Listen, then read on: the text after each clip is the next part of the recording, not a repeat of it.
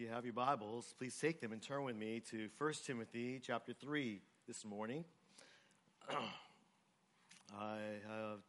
Last week I decided to change from our regular series in Isaiah to look at a selection of scriptures that focus particularly upon a theme and of what God looks for in a pastor.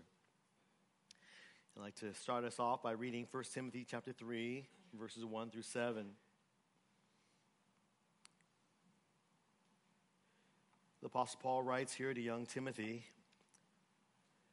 "It is a trustworthy statement.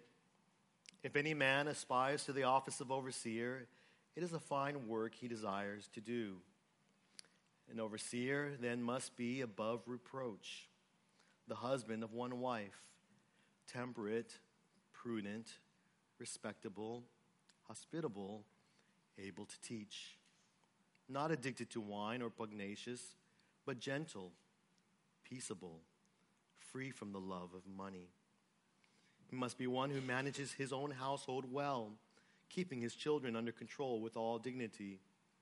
But if a man does not know how to manage his own household, how will he take care of the church of God?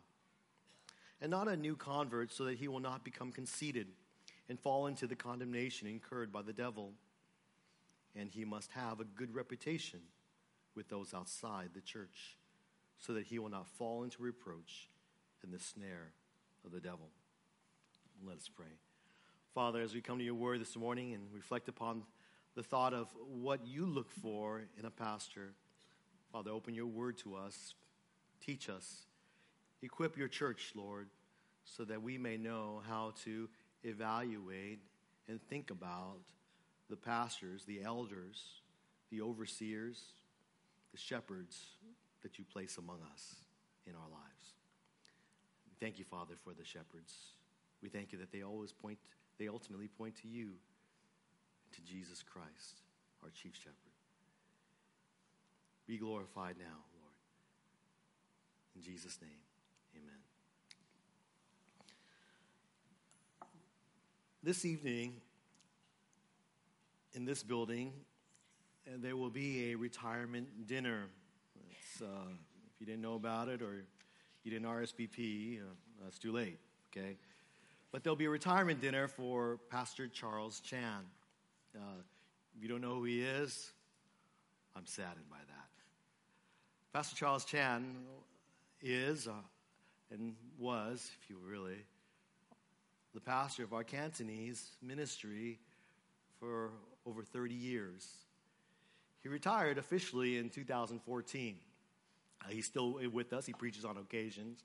But due to health reasons and several other things, we couldn't have his retirement dinner in 2014, so we had it in 2016, 2 years later. So better late than never, I suppose, for your retirement dinner. But I was asked this evening to say a few words about what I thought about Pastor Chan. And thinking about it, there's so much that could be said. I came into this church as a young pastor, and I got to serve alongside two spiritual giants, two pastors who had years of ministry wisdom. Pastor Sen, many of you, if you remember him, and then Pastor Chan. I could speak of particularly of Pastor Chan, his accomplishments as a church planter for 15 years. I could speak of him as a seminary professor in Hong Kong. I could definitely speak of him as a Bible translator. In fact, he was the chief editor for the New Chinese Translation of the Bible. By man's standards, these are great accomplishments. In fact, Pastor Chan accomplished these things even before he arrived here, some 30 plus years ago. But it made me think about, as I was reflecting of him, what does God think of Pastor Chan? How does God evaluate him? Pastor Chan is retired. As if you know him, his health has not been the best over the last several years. He is nearing the end of the fight. When he appears before the Lord, his Savior, what will God say to him?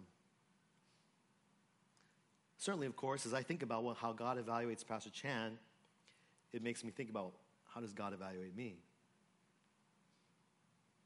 And then I think naturally, with our last week's candidate visit from Pastor Mike and many of our thoughts about him as we think about, is he the pastor that God wants us?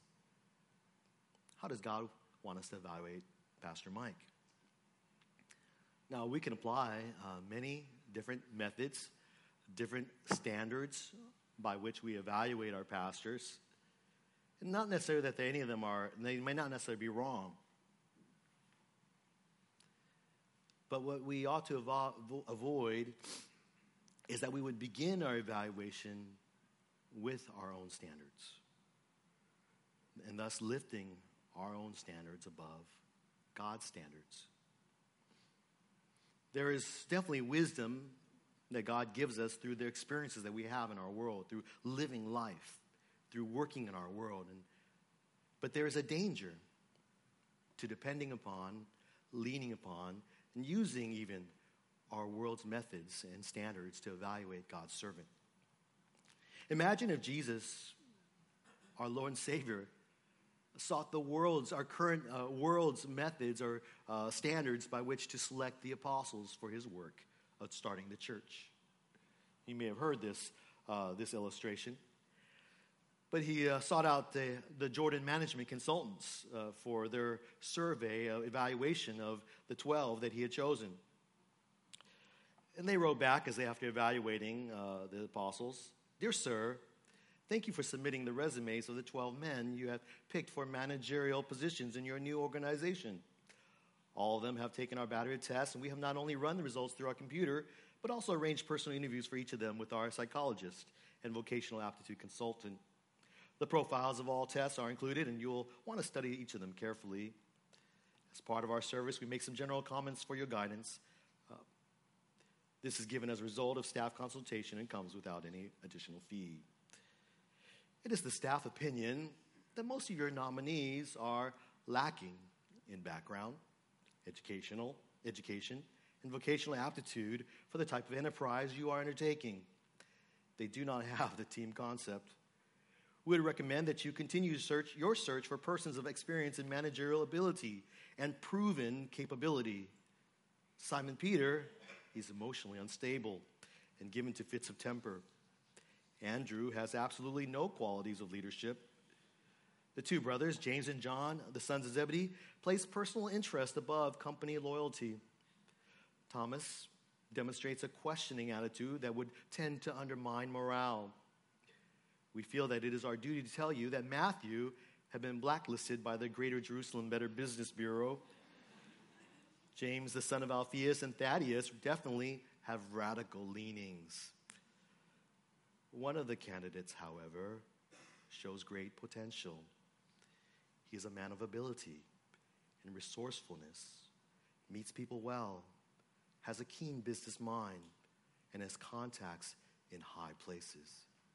He is highly motivated, ambitious, and responsible. We recommend Judas Iscariot as your controller and right-hand man. All the other profiles are self-explanatory. We wish you every success in your new venture. Sincerely, Jordan Management Consultants. Well, thankfully, Jesus did not seek the Jordan Management Consultants to start the Church of Jesus Christ. What we need to understand, even as we think about that, the thought of what God seeks for pastors, is that what God looks for in a pastor is what the people of God should look for in a pastor. And we want to use God's standards first and foremost, not man's standards. So whether we are evaluating retiring pastors, existing pastors, or potential pastors, God's word provides a guide for the people of God to evaluate them. So this morning is sort of a, if you will, a little topical sermon. But I hope that it will be expositional nevertheless, that it will reflect what is taught in the scriptures for you, and that you would check it out for yourself as a Berean and confirm that these things are what God speaks in his word. We're going to go pretty fast today because there are 7 points in this sermon. And that as we look in scriptures, there are many qualities, but I'm going to point out 7 qualities, because 7 is just a great number. 7 qualities that God looks for in a pastor of his flock. 7 qualities that God looks for in a pastor of his flock. And I believe, by application, these are 7 qualities that we should look for in a pastor of his flock, in an elder of his flock, in an overseer of his flock. Let's go. Let's take a look then at the first quality that God looks for in a pastor of his flock. And that is, he looks for character, character, character. Like the location of a property for sale. And what's the key for that? Location. What's that third point? Location, right? So is the character of a pastor for Christ Church. The first, second, and third, if I could give you, this could be a 9-point message. It has to be first, second, and third points would be character. In our own workplaces, though, we are seldom evaluated by character, unless your job is one that is a public personality. Oftentimes in our workplaces, we are evaluated by performance, what we do or don't do. And while a pastor certainly does things and should be, in many ways, also evaluated by what he does or doesn't do, the first thing that God looks at is not outwardly visible things like what you've done. But what does God look at? God looks at what? God looks at the heart of a man. Turn with me to, you don't have to turn there, but if you want, turn with me to 1 Samuel 16. There, God sent Samuel to anoint a king for himself. God had rejected Saul the king, and God had wanted to have sent Samuel to anoint a new king, the new king of Israel. He sent him to Jesse, the Bethlehemite.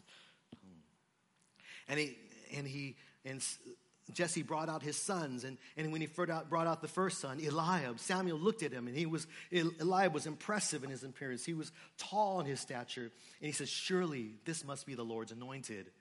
But what did God say? 1 Samuel 16, verse 7, but the Lord said to Samuel, do not look at his appearance or at the height of his stature, because I have rejected him. For God sees not as man sees, for man looks at the outward appearance, but the Lord looks at the heart. And throughout scriptures, we see that God chooses a man to be his instrument based upon his heart, his thoughts, his emotions, his motives, his desires, his will. In other words, his character. The words and deeds that a man will speak and a man will do come from, Jesus tells us, from the where? From the heart. Matthew 12, 34, 35. See, God looks at a man's character when he chooses a king. He chooses the king of Israel. How much more when he chooses a pastor of his church? And so it should speak loudly to us that when God lists the qualifications for a pastor or an elder of his church, God's word in 1 Timothy chapter 3, verse 1 and 7, as well as its parallel in Titus 1 to 5 and 5 through 9, emphasize what? Emphasize character, the heart. An overseer actually 3 times in these 2 passages, an overseer then must be above reproach is the emphasis. This word above reproach means he is blameless, he's irreproachable. Now, not in the sense of that he doesn't have sin, because there's no one that doesn't have sin in this world. But rather, like the 7 in Acts chapter 6, men of good reputation, men full of the Spirit, men full of wisdom, men who are Christ-like. If he is to lead others and teach others to follow Christ, then he himself must be an example of one who follows Christ. God looks for a shepherd who have a Christ-like character. God looks at the heart. And though we may not be able to see into everyone's heart, we must make that our aim to see the character of a man, first and foremost, before when we evaluate a man. It's easy to judge a man by what he does. Well, he's an adulterer. He's a liar. He's a murderer. He is the anointed king of Israel, David. Man after God's own heart. That's what the scriptures say. God looks for character in our pastors. Let us look for character Secondly, we move on. It's fast. Let's go back to the Old Testament. God looks for in a pastor a faithful shepherd of the flock. Turn to Ezekiel chapter 34. Ezekiel chapter 34. In Ezekiel 34, verses 1 through 6. Ezekiel 34 is a prophecy against the leaders of Israel. And here, these leaders of Israel are called shepherds. They're called shepherds. He calls them the shepherds of Israel. They're the leaders of his nation, of his chosen nation. And in God's condemnation of these shepherds, we learn that what God expects of shepherds, whether they are leaders of Israel or they are leaders of his people, the church. So read in Ezekiel 34, verse 1 and 6. Then the word of the Lord came to me, saying, Son of man, prophesy against the shepherds of Israel. Prophesy and say to those shepherds, Thus says the Lord God, Woe, shepherds of Israel, who have been feeding themselves. Should not the shepherds feed the flock? You eat the fat and clothe yourselves with the wool. You slaughter the fat sheep without feeding the flock. Those who are sickly you have not strengthened. The diseased you have not healed. The broken you have not bound up. The scattered you have not brought back. Nor have you sought for the lost. But with force and with severity you have dominated them. They were scattered for lack of a shepherd. And they became food for every beast of the field and were scattered. My flock wandered through all the mountains and on every high hill. My flock was scattered over all the surface of the earth. And there was no one to search or seek for them. And it goes on there. But God, as we see in these 6 verses, condemned the shepherds of Israel because they failed to fulfill their duty as shepherds. They failed to care for the flock. They did not feed the flock, but they fed on the flock, verse 2 to 3. They did not care for the sick and the broken, verse 4. They did not gather or look for or seek the lost, verse 4 through 6. They failed. They were unfaithful in their duty to shepherd and care for the flock. See, when God entrusts his flock, and you notice this says my flock twice there, when God entrusts his flock to the shepherds, he expects them to be faithful in caring for them. So a good shepherd, a good pastor, must care for the flock. A good pastor will be concerned for the flock. He will fulfill his duty and feed the flock. He will care for the flock when they are sick, and he will gather the flock that are lost or wandering. He will also, furthermore, give his life to the task. It is not surprising that when we look into the New Testament, we see Jesus talking in John chapter 10, verse 11 through 13, that Jesus himself calls himself the Good Shepherd. And he describes how he, the Good Shepherd, is one who lays down his life for the sheep. He gives his life to care and protect and guard the sheep. But the hireling, the hired hand, on the other hand, whenever they see the wolf coming, they leave the sheep and they run, they flee. Because the hireling is not concerned about the sheep. Among many things, to me, this is, as I reflect upon Pastor Chan, this is what makes his ministry a success before God. His past 30 years, if I would think about it, was not known by any major accomplishment. He did not write any commentaries. He did not teach at a seminary. He did not translate the Bible. He did not plant any churches. But for 30 years, wow, some of us aren't even 30 yet, right? That's a long time, a lifetime for some of us. He faithfully fulfilled his duty to care for the flock of God that was entrusted to him.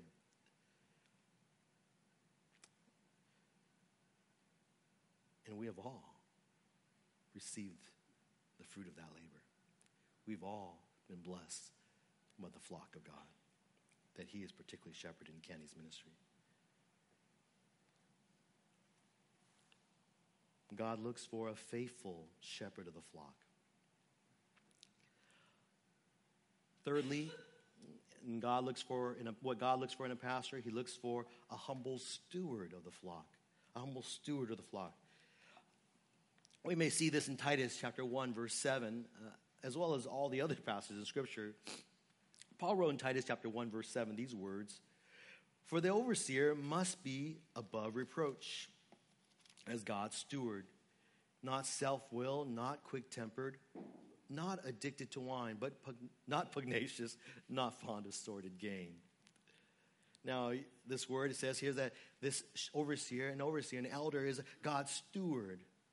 A steward, if you know, we don't have people that say, I'm a steward. Have you met a steward recently? I don't think we have. We kind of see it on television shows maybe.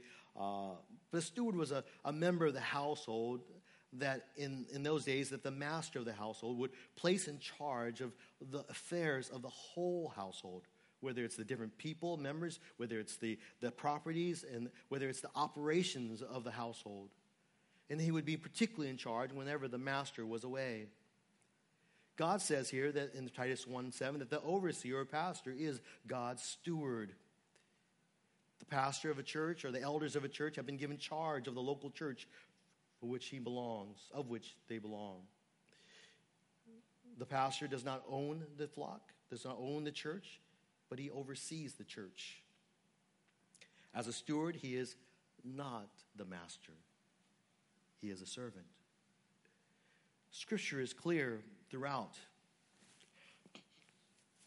that the church, the flock, the body, the church of Jesus Christ does not belong to the pastor. It belongs to God and his son, Jesus Christ. Look at some of these other verses, just see that we'll be looking at today. In each and every place, do you ever see it says the pastor's church, the shepherd's church, his flock? No, it says the church of God. My flock, God says. The church of God, the body of Christ, the flock of God. It's my lambs, my sheep, says Jesus. It's his church. If it's God's church, then he is the one who has and ought to have the final say with regard to everything in his church. You know, traditionally, if you remember the old role of the senior pastor, if you're in a church where there was a senior pastor, the senior pastor was what? He was the one who was often the one who's described as the one who has the final say. No man has final say of Christ's church. Christ has final say in Christ's church. And that's why there are a plurality of shepherds in the church. And therefore, if God is in Christ is the one who has the final say, then it should never be what is the pastor's will that is sought. It's not what I will, but it's what the master wills. We ought not to be self-willed, but Christ willed. No pastor or elder or overseer should ever say, this is what I want. But instead, what should be coming out of our mouths is this is what Christ wants. Like Jesus, a pastor should be pursuing, not my will be done, but thy will be done. This takes humility, doesn't it? It takes a humble recognition of who we are before the Lord, that this is not my church. I know we say, oh, that's Pastor Henry's church. This is our church, my church. It's not our church. We did not die for this church. I did not die for this church. Christ died for this church. A humble pastor who recognizes that this flock, this church is God's. And it belongs to Christ. And I am merely a steward of it.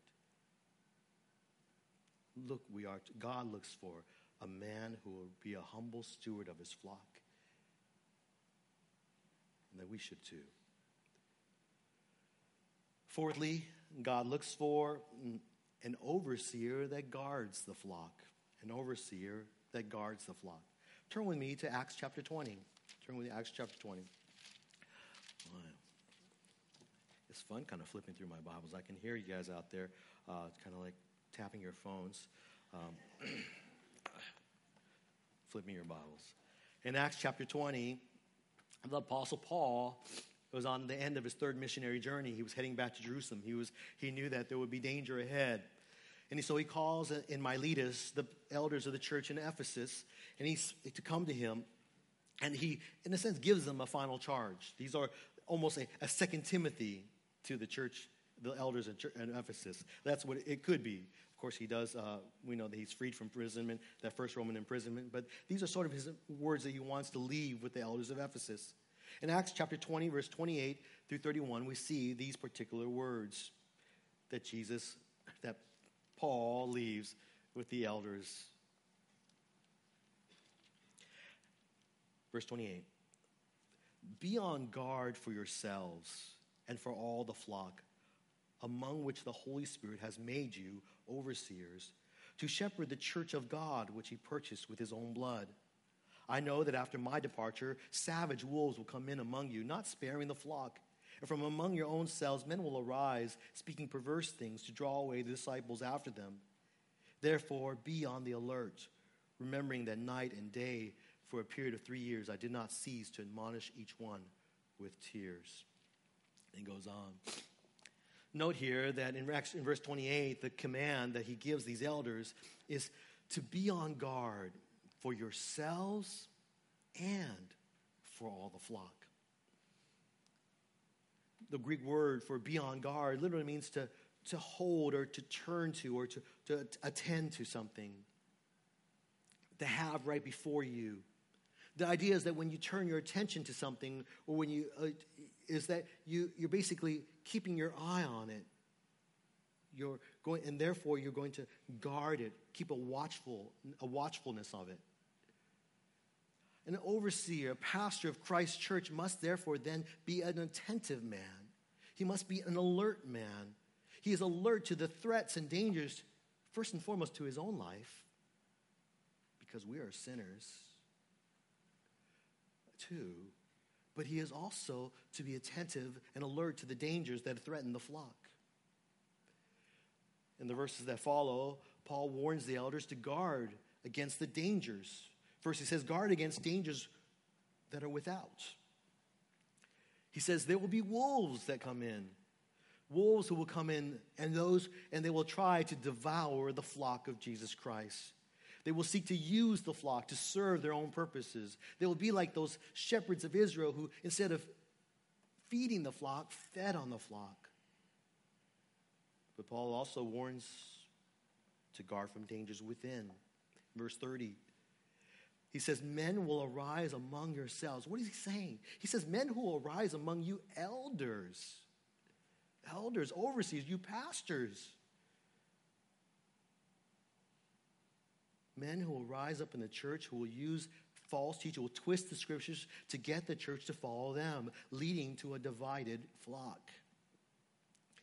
Verse 30 is the reason that I often tell our elders and speak to our elders that division in the church now will not begin in the pews. It doesn't begin like that. Division in the church, if and ever there is division in the church, it will have begun among ourselves, our elders, our leaders. That could include our deacons and deaconesses as well. Therefore, God looks for overseers who will be always on the alert. God does not want shepherds who are lazy, who are not watchmen, who are not careful, observant. He wants them to be alert, discerning, and wise men who will recognize dangers in their own lives and then among the flock. And they will warn, they will instruct, they will teach, they will admonish with the scriptures to do so. Fifthly, what does God look for in a pastor? He looks for a teacher that equips the flock, a teacher that equips the flock. We see this in Ephesians chapter 4, verse 11 through 13. Ephesians chapter 4, verse 11, 13. Here the Apostle Paul, writing to the church in Ephesus, writes about the gifted men that Christ has given to his church. And he gave some as apostles, and some as prophets, and some as evangelists, and some as pastors and teachers, for the equipping of the saints, for the work of service, to the building up of the body of Christ, until we all attain to the unity of the faith and of the knowledge of the Son of God, to a mature man, to the measure of the stature which belongs to the fullness of Christ. God here, we learn, has given to the church four types of gifted leaders: apostles, prophets, evangelists, and the last group is called pastor teachers. We know that these are two different names for the same office. They're speaking of the same person or same group because of the grammatical construction in the Greek. It's don't want to get into technical, but you can ask Pastor Roger afterwards what that is, okay? And he will tell you everything that you need to know about Greek construction here. But we learn one of the primary functions then that of a pastor is that he is a teacher. As a shepherd, he is a teacher. Shepherds are one of the primary tasks of a shepherd is to feed the flock. And so as a pastor, he is to teach the flock. What is he to teach then? Well, he is to teach the truth. He is to feed the flock with the words of Christ. He is to teach the words of Christ to the body of Christ. Whether it is through preaching, teaching a Sunday school class, teaching in a fellowship group, or teaching someone one-on-one even. The pastor's responsibility is to feed the church with God's word. He may not be even gifted in all those tasks. He may just be gifted in one of those areas, but he's still a gifted and able teacher of the word. The teaching of God's people has three aims in this scripture, in this passage. The man of God, the shepherd, the pastor must teach in God's word to God's people, to the church. Number one, for the equipping of the saints. He is to make them fit, prepared, ready. Ready for what? He answers in the second point. He teaches the word of God for the equipping of the saints for the work of service. His aim is to see the people of God, the flock that's under his charge, be involved in all of the work of the ministry that this church is called to. The ministry of making disciples of Jesus Christ to the glory of God. The elders of the church are not the ones who are to do all of the service in the church. They can't, in fact. The entire church is needed. But they must be taught. The church must be taught biblical theology, biblical principles, yes, even practical applications of those principles, so that the flock, the body, can use their giftedness and serve within the body and fulfill the work of service. Just as this pastor looks to the scriptures for instruction, so should you if you are a worship leader, if you are a musician here, if you are an usher, a greeter, a teacher, nursery workers, counselors, and so on. Asking yourself, what does Scripture say to what I am doing in this moment or this day for the Lord? Thirdly, the shepherd is to teach the word of God to the people, the flock of God, because so it is to the building up of the body of Christ. Our aim is to see the body of Christ built up like a house. As much as even this building has been built up and almost nearly completed. What is the church to be built up to be? What should it look like? Scriptures here say, to the measure of the stature which belongs to the fullness of Christ. I love that. It just sounds, it's like, well, what does that mean? Okay? It means the church should look like Christ. I just had a wonderful chat yesterday with one of our deacons. And it was we were talking about how a church building will reflect the theology of the church. Okay? Oh, so does that mean we should just write all our doctrines on the walls or something like that? Put doctrines on the walls? I said, well, I thought, well, maybe, that's why some churches have high, vaulted ceilings, so that it could picture basically their belief and view that God is great, God is big, and we are small. And that's the truth. That reflects doctrine. And if your church looks like a coffee shop, then you think that, your God is like a coffee-sipping dude. Maybe. But I thought about that. It made me think about this. You know what? In the same way that a church building reflects the doctrine, what the church believes, so should the actual church of Jesus Christ. We should be a picture of what we believe, what we hold to. Wait a moment, how do we picture the scriptures? Well, what do the scriptures teach us? Who do they point to? Jesus Christ. And so this church, the body of Christ, should look like Jesus. We should reflect Jesus' character. When we do things, it should reflect the things that Jesus would want us to do. But the church will not do these things. The church will not be these things without a teacher who teaches them the Word of God. When pastors fail to teach the church ends up doing ministry according to their own ways, what they think ministry ought to be. And we build ourselves we make a church that is built in the image, our own image, that look like us. And we are not, and we will not be built up to the fullness of Christ. So we need to look for pastors who will teach us the truths of Christ. Sixthly, God looks for an elder that shepherds the flock. An elder that shepherds the flock. When we see this in 1 Peter chapter 5, verse 1 to 4. 1 Peter chapter 5. I heard that it was ETC had just studied this passage. So please, as we're studying it, please tell me if I got it right, okay? All right, 1 Peter chapter 5. Turn with me there. The Apostle Peter writes, and Peter writes these words. Therefore, I exhort the elders among you as your fellow elder and witness of the sufferings of Christ, and a partaker also of the glory that is to be revealed.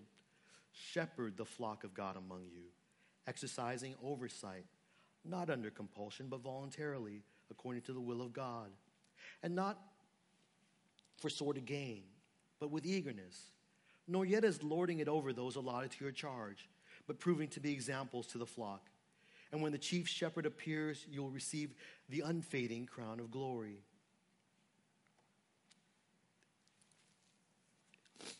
There's more in that text. I almost feel like it's sin to read that text and not include verse 5. But you can ask me that later on afterwards why I think that. But as a fellow elder, the Apostle Peter here exhorts the elders of the churches to what? To shepherd the flock of God among you, exercising oversight. He tells them to care for, in every sense that a shepherd is, to care for the flock of God among you. Now look at even Peter says. He doesn't even call it, shepherd your flock. He said, shepherd the flock of God that is among you, exercising oversight. What's kind of neat, even just as a additional aside, but kind of a theological point that I want to make, is that you notice here in these first two verses of the text, we see the word for elder, the word for shepherd, and the word in verb form, overseer, used together here.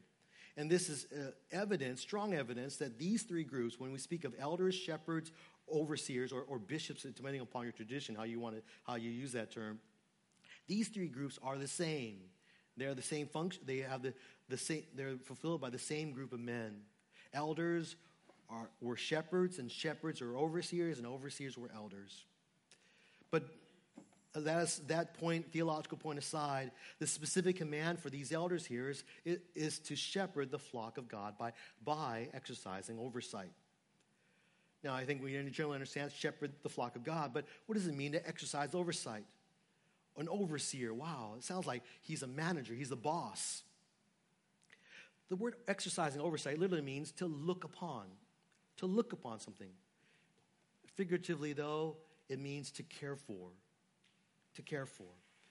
The elders of the church were commanded by Peter to be shepherds who looked over and cared for the flock.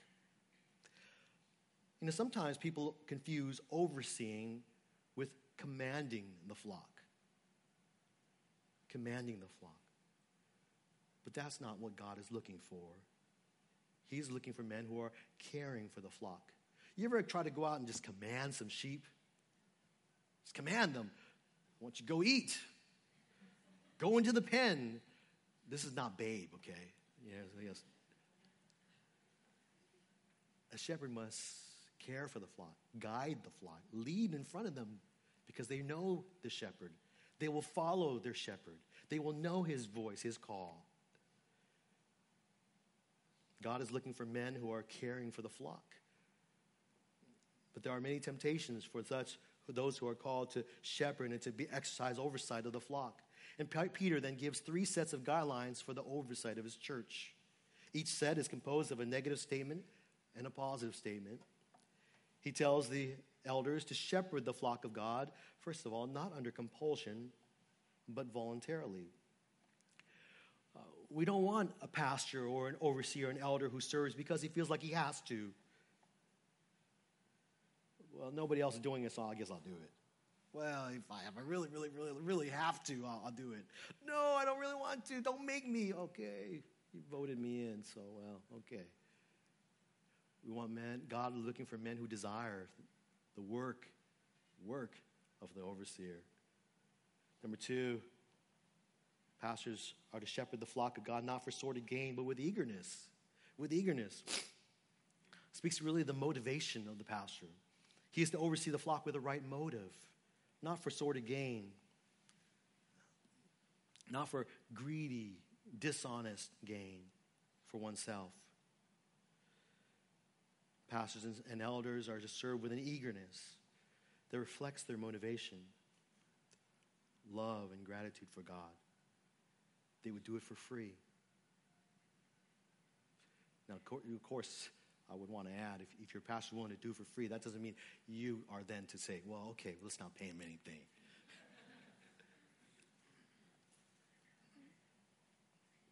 You have an obligation to support him as well.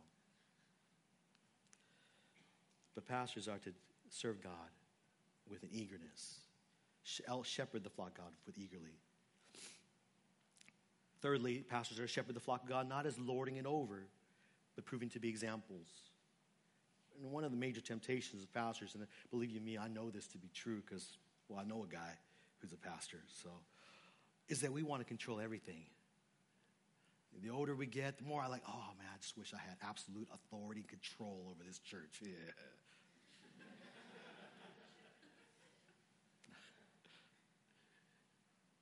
You realize it's just easier being a dictator. It's expedient. It's easy. But then I've come to realize, oh, that's why God gives us a plurality of elders. Because sometimes we can get in that state where we say, oh, I just want my will. I want this to happen so bad. But the pastor not to be a dictator. He, along with the fellow elders, are to lead by their teaching and to lead by their example. They lead together by the common seeking of the will of God through the Holy Spirit. We are not called to command the flock. We are called to care for the flock.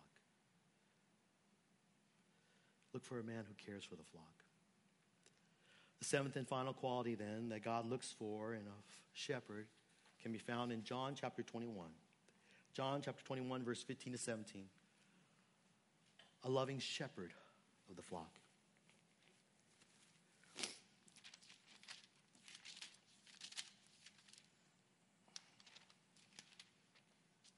John 21. Following Jesus' resurrection, Jesus has now appeared to his disciples on several occasions. And on this particular occasion, he speaks to Peter, who had, before Jesus' crucifixion, Peter had denied Christ 3 times. And that he denied Christ 3 times, even after boasted that everybody else may fall away, but I won't. You remember that? So these verses are often taught as Jesus' restoration of Peter, because he asks Peter 3 times, do you love me? And 3 times Peter affirms, yes, I love you. But what we see here, especially in light of Jesus' response to Peter, is there is a correlation between loving Christ and shepherding and tending Christ's sheep, Christ's flock. Look at John 21, verse 15 to 17. So when they had finished breakfast, Jesus said to Simon Peter, Simon, son of John, do you love me more than these? He's using his own words. He says, these might fall away, but I'm not. Do you love me more than these other guys? He said to him, yes, Lord, you know that I love you. And, if we had time to exposit, you could point out the different Greek words for love that are in this text. But Jesus said to him, tend my lambs. Jesus said to him again a second time, Simon, son of John, do you love me? He said to him, yes, Lord, you know that I love you. Using different words for love there. And Jesus said to him, shepherd my sheep. In verse 17, Jesus said to him the third time, Simon, son of John, do you love me? And now Jesus switches, and instead of using the agape love, he uses what Peter had been saying, the phileo love. Do you love me? He brings it down. Do you even love me? Brotherly love. And Peter was grieved because he said to him the third time, do you love me? He had caught what Jesus was trying to say to him, that really, do you love me? Will you love me? And Peter said to Jesus, Lord, you know all things. You know that I love you. Jesus said to him, tend my sheep. There's lessons there about the difference of word on the love. But what we cannot miss, the big picture of this, is that Jesus asked him if he loves me. And Peter 3 times responds, I love Christ.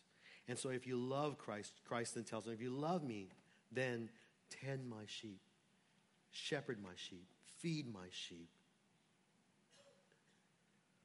A pastor, what we learn here is that a pastor must love Christ.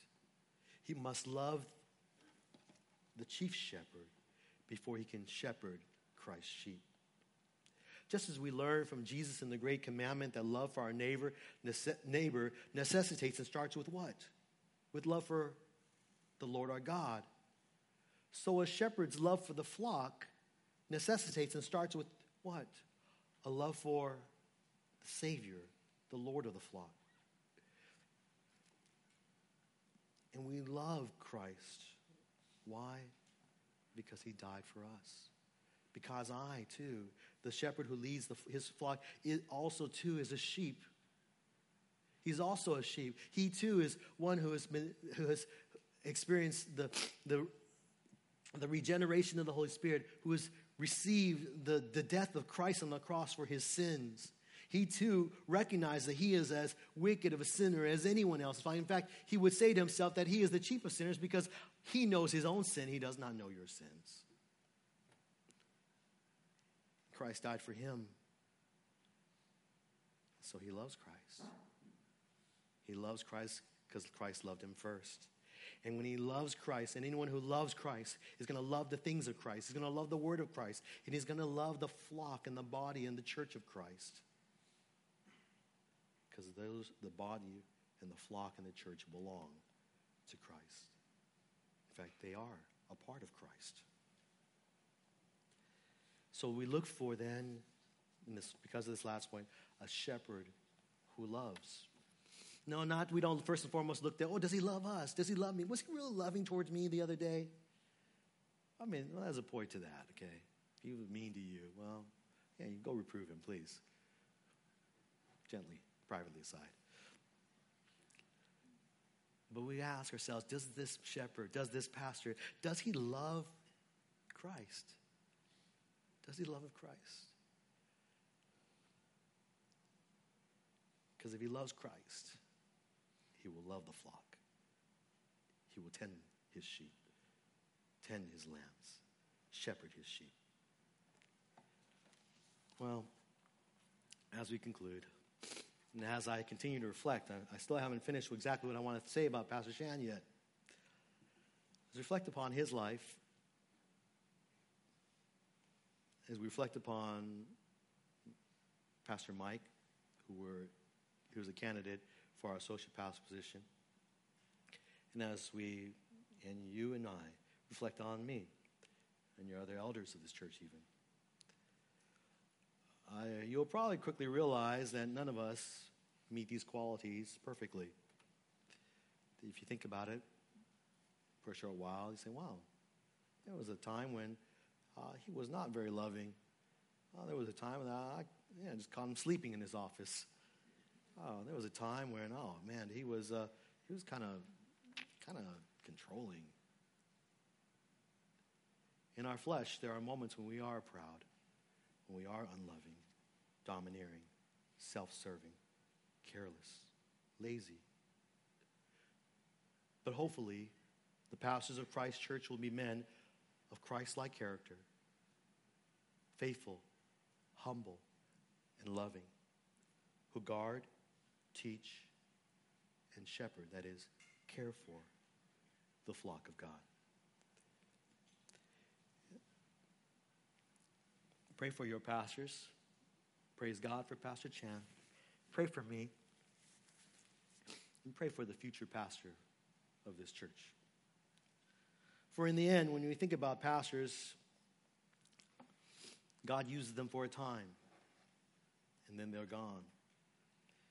But what we want for a pastor ultimately, we want a pastor who will point us and teach us and show us how to love, how to live for Christ. Because shepherds will come and go and be forgotten. But the shepherds that God commends are going to be the shepherds that point Christ's flock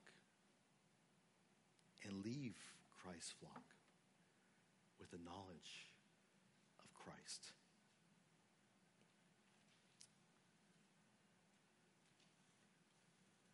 And that's what I'm going to say about Pastor Chan this evening. Let's pray.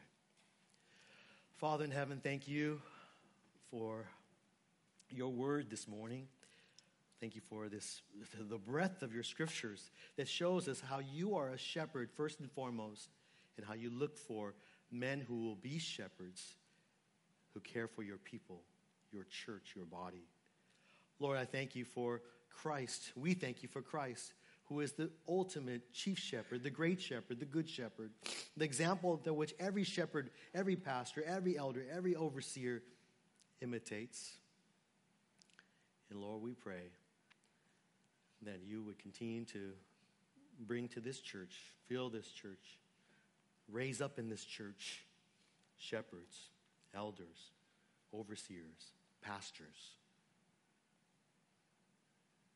who will love Christ and shepherd his flock and point us to Christ. We thank you for Pastor Chan. We ask, Father, that you would guide us as we search for a pastor. And we thank you, Lord, for all the pastors and elders that you've placed in our lives that have made us the kind of people that we are today. Thank you, Lord. Praise you. In Jesus' name, amen. Amen. God bless you.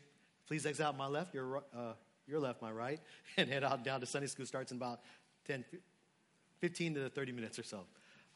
You're dismissed.